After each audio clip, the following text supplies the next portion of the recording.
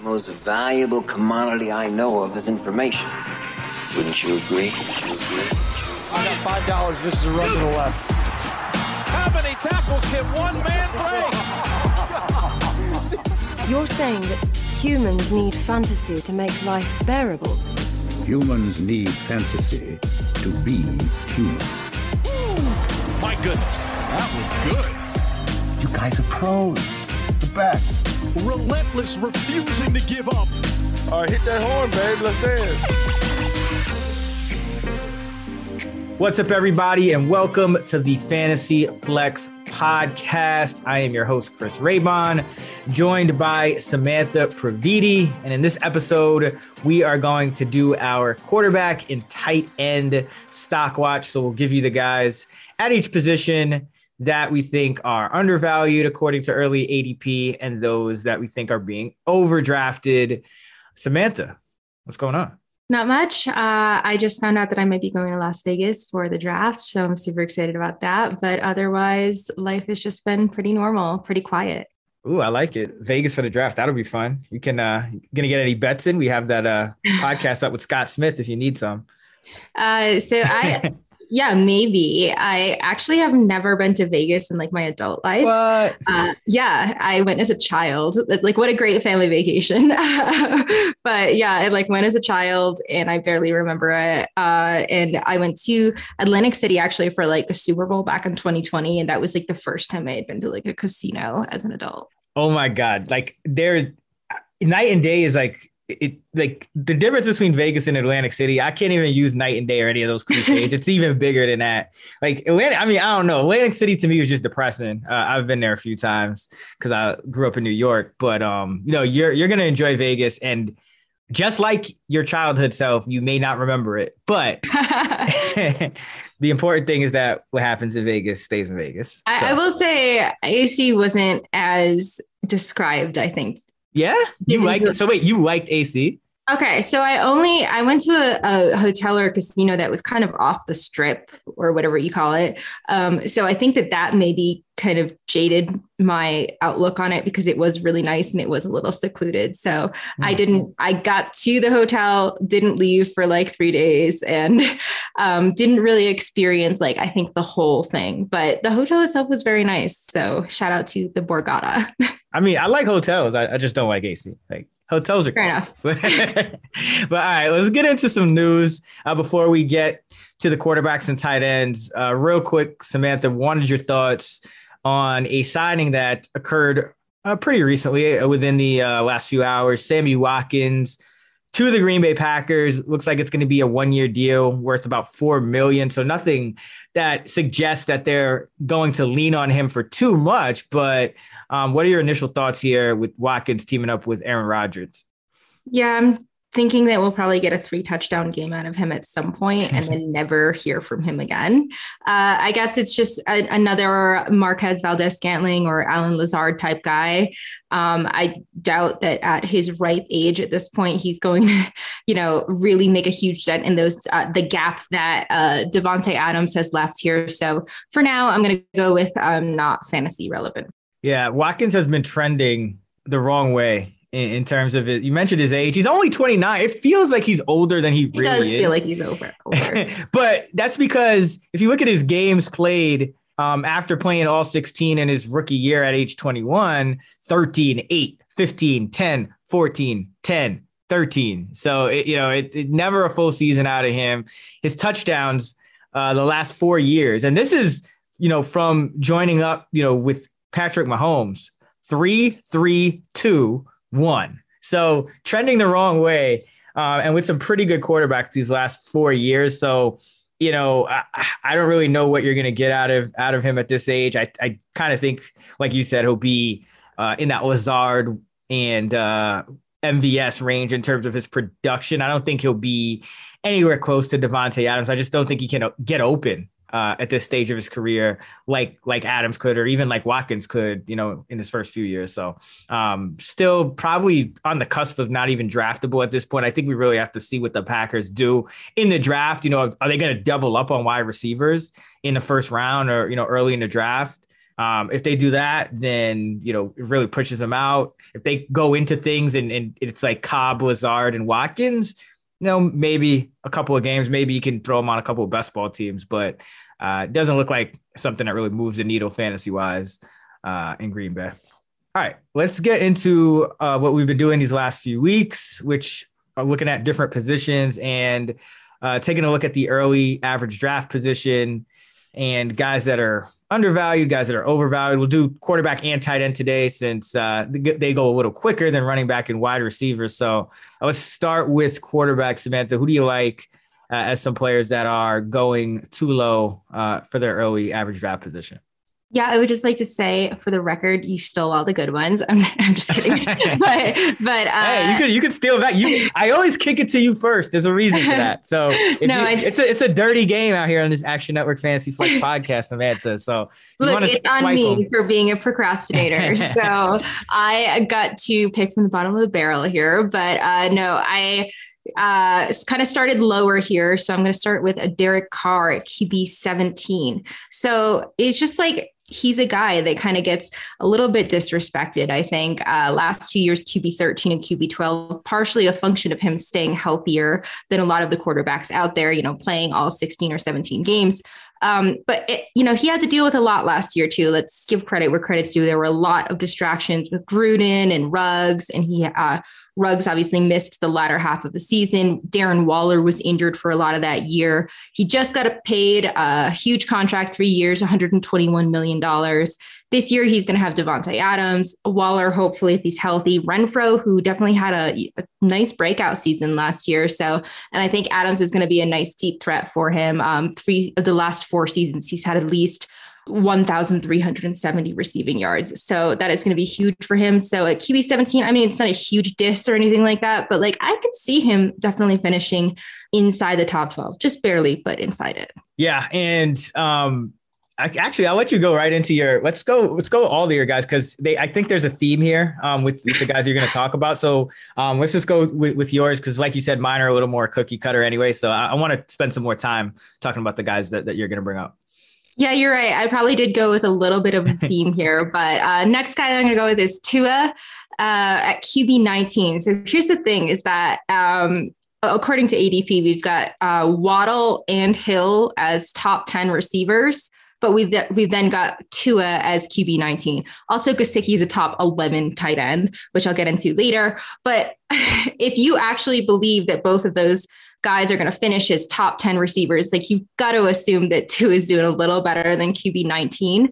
He's been a little bit pedestrian his first couple of years in the league, but 6 top 14 finishes last year in 12 starts total.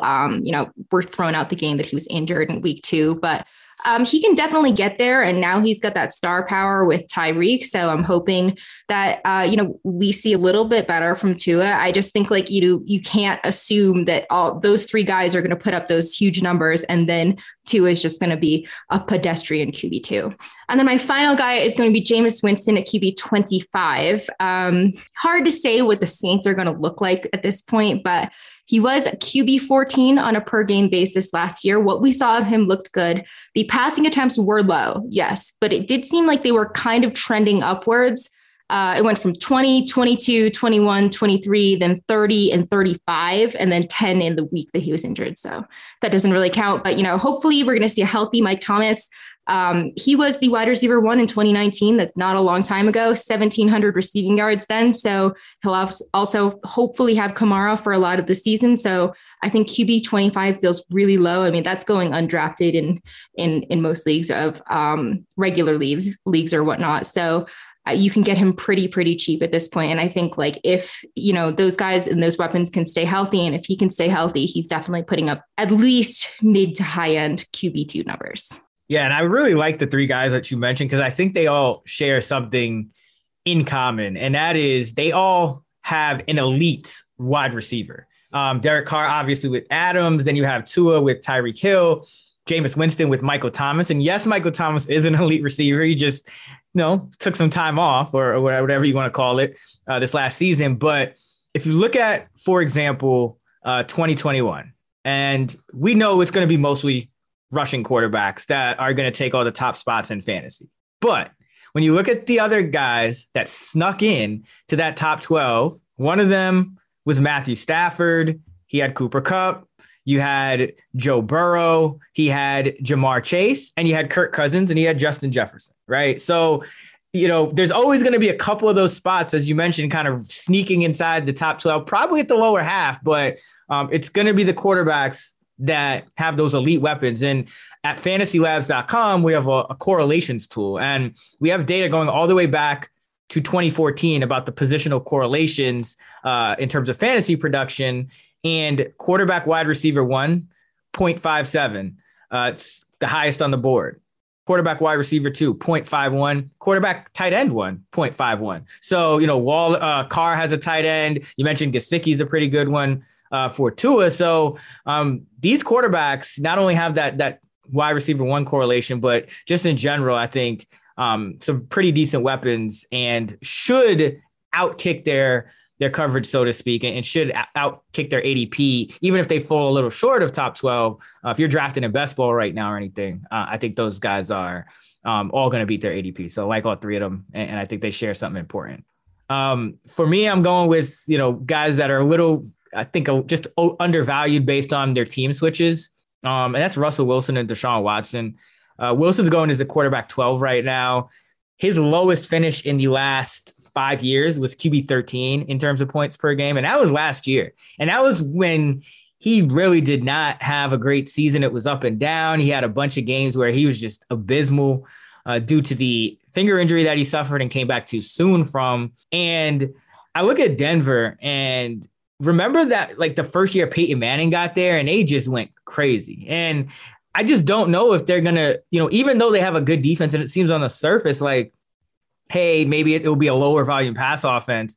This is also the place where Russell Wilson essentially kind of, he was down to go to Denver. And they may just say, hey, no more like holding you back. We know what Pete Carroll did it to you in Seattle, making you kind of be in a run heavy offense and not letting you cook. And they might just let Russ cook, regardless. They do have enough talent at all the skill positions. He should have a better line than he's had in Seattle in the recent past as well. So I just think there's a lot of upside taking him at essentially his floor that he's shown us over these last few years.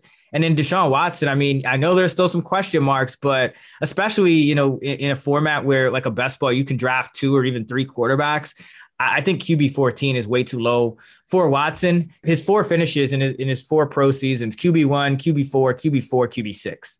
And, now he's going as QB 14 due to some uncertainty, but that's how you win fantasy leagues. You take risks on guys like a Deshaun Watson. And, if he doesn't play, you eat that. But if he does play, I mean, you're getting a guy that could challenge for QB1 overall, just based on his talent level and the fact that he can move around and scramble. So those are the 2 guys. And I think I should mention an honorable mention to Tom Brady, who is still going at like QB 46. And like he sneaks by in some people's draft boards because he's not high enough on the list. So if you're drafting, you're doing a weight on quarterback and you're like around QB 9, 10, Tom Brady might still not be on the list and you can kind of snag him. And remember, he finishes the QB 2 last year. I know he might not have some of the weapons this year, but bet against Tom Brady at your own risk. So I just thought I'd throw him in there as well.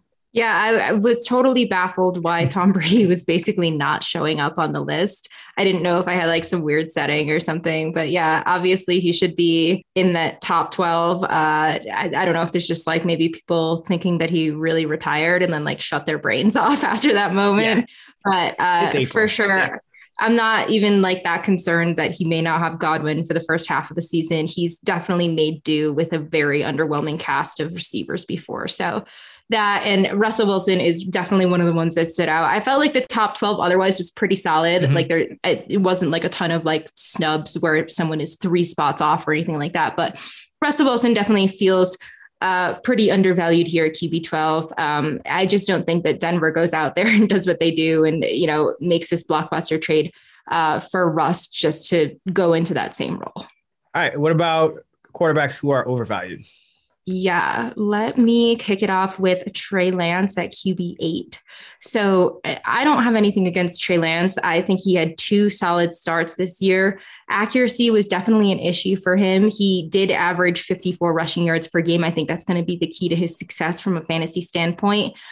We do know that he is a very strong rusher. But here's the thing. He is being drafted 3 spots ahead of Matt Stafford, 4 spots ahead of Russell Wilson. I just don't feel comfortable at this point taking him that high. Like, he's right around that Dak range. And like, I would feel much more comfortable taking him in like the QB 12 to 14-ish range, if that makes sense. I don't think it's like a huge gap, but at that point, like that early in the rankings, it does feel like significant to me. Yeah, I do agree with you on this, because as much as we do want to target quarterbacks who give you that rushing ability, there's obviously some uncertainty with Lance. The first bit of uncertainty being, is he going to be the starter? I mean, as long as Jimmy G's on that roster, it's not a guarantee. And, there are whispers that, hey, if San Francisco has to go another year with Jimmy G, maybe they don't actually mind. So it's like, not 100% here. Now, it's probably close, because I think they were looking to deal Jimmy G before the market kind of collapsed. And now we even have like another available quarterback in Mayfield. I don't think they anticipated that, but still. There is some uncertainty. There's also uncertainty, like you mentioned, just with the skill set beyond running the ball. So I look at Lance at QB8, and then you could get Jalen Hurts after him. You could get Justin Fields after him. You could get, you mentioned Stafford. You could get Watson. You could get Wilson. All these other quarterbacks that run or just had better seasons that we can kind of bank on and that have done it already in this league. So this is a big projection here. And I agree. I like drafting Lance. I think he should absolutely be, one of the 12 quarterbacks drafted if we know he's going to start. But at this point, now we're drafting him against guys that are more established or have less uncertainty anyway. So I do think this is a few spots too rich. I'll go with Joe Burrow, and he's kind of the sexy guy. Breaking into the top 5. He's QB5 on Underdog right now, 57th overall, and as great as he is, I think, because remember, we have to go by first of all, for anyone that's kind of new to the show, I think, if you spend long enough in this industry, I think everyone kind of has a consensus that there's more supply than demand at quarterback. So in general, the late round quarterback strategy is optimal, really, almost regardless of league type. Even if you're drafting in best ball, you're drafting 2 of them, whatever it is, even in a 2 quarterback league, you can kind of get 2 in the middle tier. So 57th overall, QB5 for Joe Burrow. I just think that's way too early. He was a quarterback 10 in points per game last year. But remember, he had 3 games of 400 plus yards. Now, as great as he is, and he could still be getting better and may very well be, that is still just a huge, could be a huge outlier, 3 400-yard passing games to still finish, in kind of like that quarterback 10 range. He only had 118 rushing yards.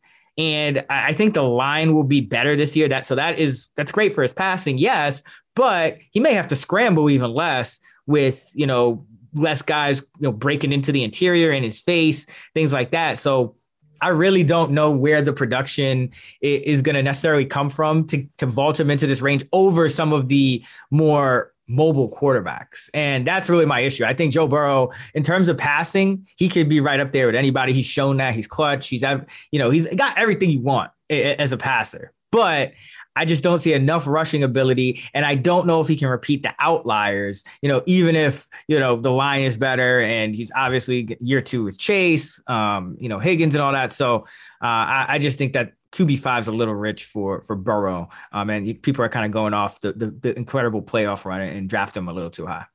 Yeah, this definitely feels like some recency bias. QB5 feels like his ceiling. I mean, he did have 3 top 5 finishes, to your point, but 9 of 16 finishes outside the top 10. So it feels like that's more of the average, and those others were kind of more of the outliers. So I think it feels like a reach. I'd rather have Kyler Murray at QB6, even with maybe some uncertainty, or Dak Prescott at QB7, or just wait longer, to your point. Absolutely. All right, my final guy that I'm going to say is a little overvalued. This isn't a huge one, but Trevor Lawrence at QB 16. I mean, so many things happened last year. Total bust for him. He ended up as QB 23, but coaching and injuries and everything, like ETN ended up not playing the whole year. If he's healthy, I think that'll be an interesting connection because he'll definitely be very involved in that passing game. I just don't feel comfortable maybe drafting him there. I think I probably feel more comfortable taking him in the QB 20 range just because, it is hard to go from that 0 to hero in 1 year. Yeah, Lawrence, it's a big question mark with him. I think definitely, after the mobile guys are done, and that you have to start looking at guys like Trevor Lawrence. But I think some of the guys you mentioned earlier that are going later, like Tua and Derek Carr, those are also, even though they're not mobile, those are guys we've seen kind of sneak in there just because of the receiving talent there. Whereas Lawrence, as much as I like the Kirk move for Jacksonville and for Kirk, I don't know if that really, Lawrence is in a different league in terms of supporting cast, I guess, at this point in his career still. And I think that could still hold him back a little bit. Yeah. I mean, I definitely rather have Carr and Tua in that range. Yeah. For me, I'm going Aaron Rodgers with my second overvalued quarterback. He's going at quarterback 9 right now, about 80th overall. Now, he was a quarterback 6 in points per game last year. So, this is below what he did last year, but he had Davante Adams last year. And I think it's silly to expect Aaron Rodgers to be the same quarterback with, as it stands, Lazard, Cobb, and Watkins as his top 3. You would think they're going to draft somebody, but even so, it's still a rookie wide receiver. Adams had 34% of Rodgers' yardage and touchdowns over the past 2 seasons. He's just so incredibly important. And he makes Lazard better. He makes Cobb better. He makes anyone on that field better. Tunyon, because Adams is, drawing double teams on most plays, sometimes even triple teams, depending on the type of coverage. So I do think it's going to hurt him a lot. He's still a great quarterback, but, the loss of Adams. And then you're also, remember, Nathaniel Hackett is in Denver now with Russell Wilson. He's the head coach there. So, I mean, you lose the top receiver in the game and the offensive coordinator who, because remember, Rodgers was kind of, he was meh for like a couple years in there. And then LaFleur came and Hackett came. And that's when Rodgers really turned it around and started getting back to MVP form. Now, I'm not saying that, they were solely responsible. Obviously, Rodgers always had it in him when we've seen him do it before. But those were the people who turned him around. And now you have your OC gone. You have your top receiver gone. And you're just getting up there in age as well. So there could be a kind of more precipitous drop off with a guy like Rodgers because the bar is set so high. And I kind of worry that this may be that year. So I think I would rather take, Russ, Watson, some of the guys who can move around over an Aaron Rodgers at this stage, because I just don't see the receiving talent there for him to have another MVP caliber season. Yeah. I mean, not everyone can be Tom Brady and play until they're 45. He is 38 at this point. So, and it just has no one around him. So it's difficult to see a path there. Like, would you rather have Aaron Rodgers or Tom Brady? Yeah, it's not even close. I mean, Tom Brady, but let's be real. I mean, Tom Brady's probably in for a drop off this year too. But if you're comparing the two of them, just, late career success, the thing about Brady last year, for example, QB2 in points per game, who do you have? Mike Evans, Chris Godwin, Antonio Brown for a decent amount of games, Rob Gronkowski. So he had like an all-time great supporting cast. Aaron Rodgers, he had Davante Adams. Davante Adams was really that guy, for Rodgers. And it'd be silly to call Rodgers, to disparage his name because he's obviously a great quarterback to do that with just one elite player. But at the same time, you've taken that player away. And so it's like Tom Brady still has Mike Evans. Like, you know what I mean? Like, even if Gronk doesn't come back and Godwin's out and Brown is obviously gone, Tom Brady still has Mike Evans, whereas Rodgers doesn't have anyone close to that caliber of receiver.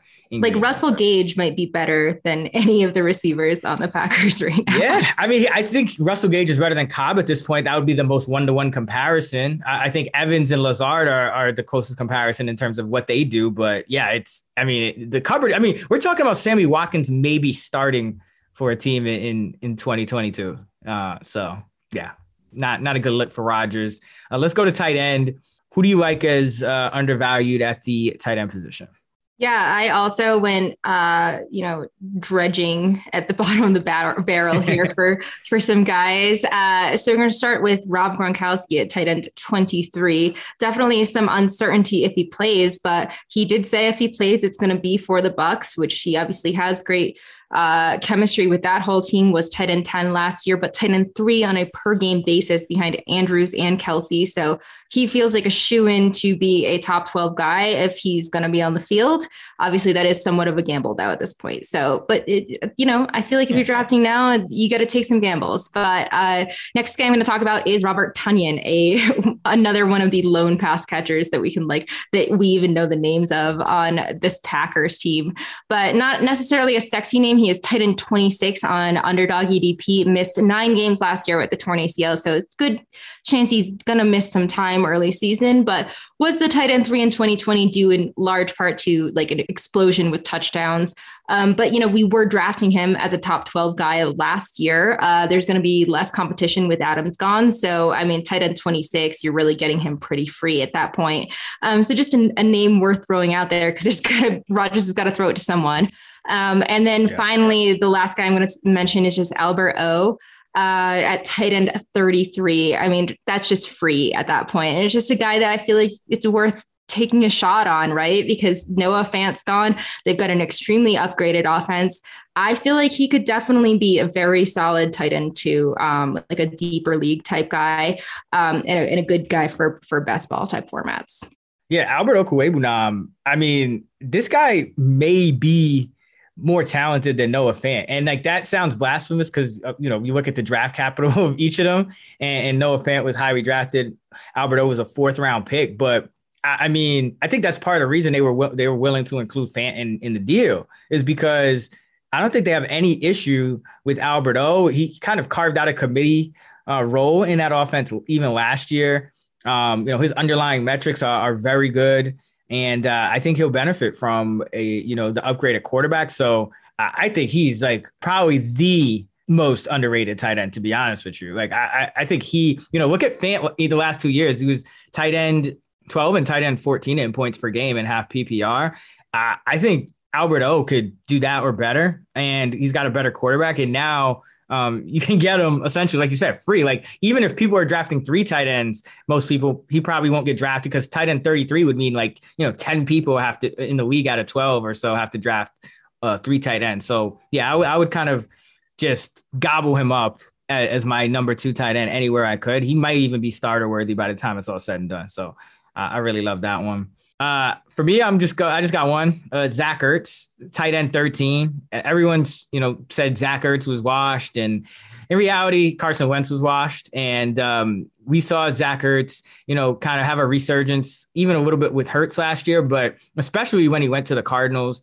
He was a tight end 4 from the trade to the end of the season. So from week 7 on, and I know DeAndre Hopkins was out for some of that, but you look at the way Ertz produces at this stage and it's a lot of high volume reception games, 7 catches for 41 yards. So half PPR, full PPR, you're just not getting a tight end that's going to get, kind of command that kind of target share and be running routes at that level. He was running routes, 70, 80% of the time with the Cardinals. I think he's going to be out there doing the same thing this year. I know they just re-signed AJ Green, but we saw him kind of really fade down the stretch and was only a factor in a handful of games. So even if Hopkins is there gobbling up targets, I think, obviously Moore will take a step forward, but Christian Kirk, who was really their true number 2 wide receiver, I think in terms of talent for much of the year. And number 1, when Hopkins went down, he's gone. So I think Ertz can still fill a pretty high volume role for that Cardinal offense that likes to open it up, spread you out, and go at a fast tempo too. So I think he's likely to finish as a top 10 tight end once again. And it's just the age. People are kind of overlooking him because of the age.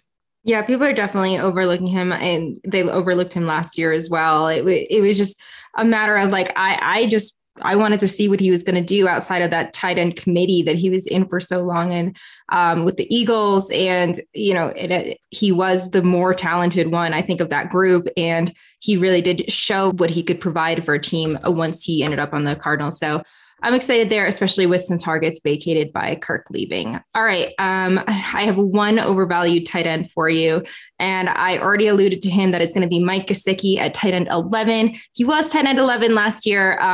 But, he has this kind of late season drop off sort of issue that we've seen, was tight end 18 from week 8 onward and did not find the end zone in the final 10 games of the season.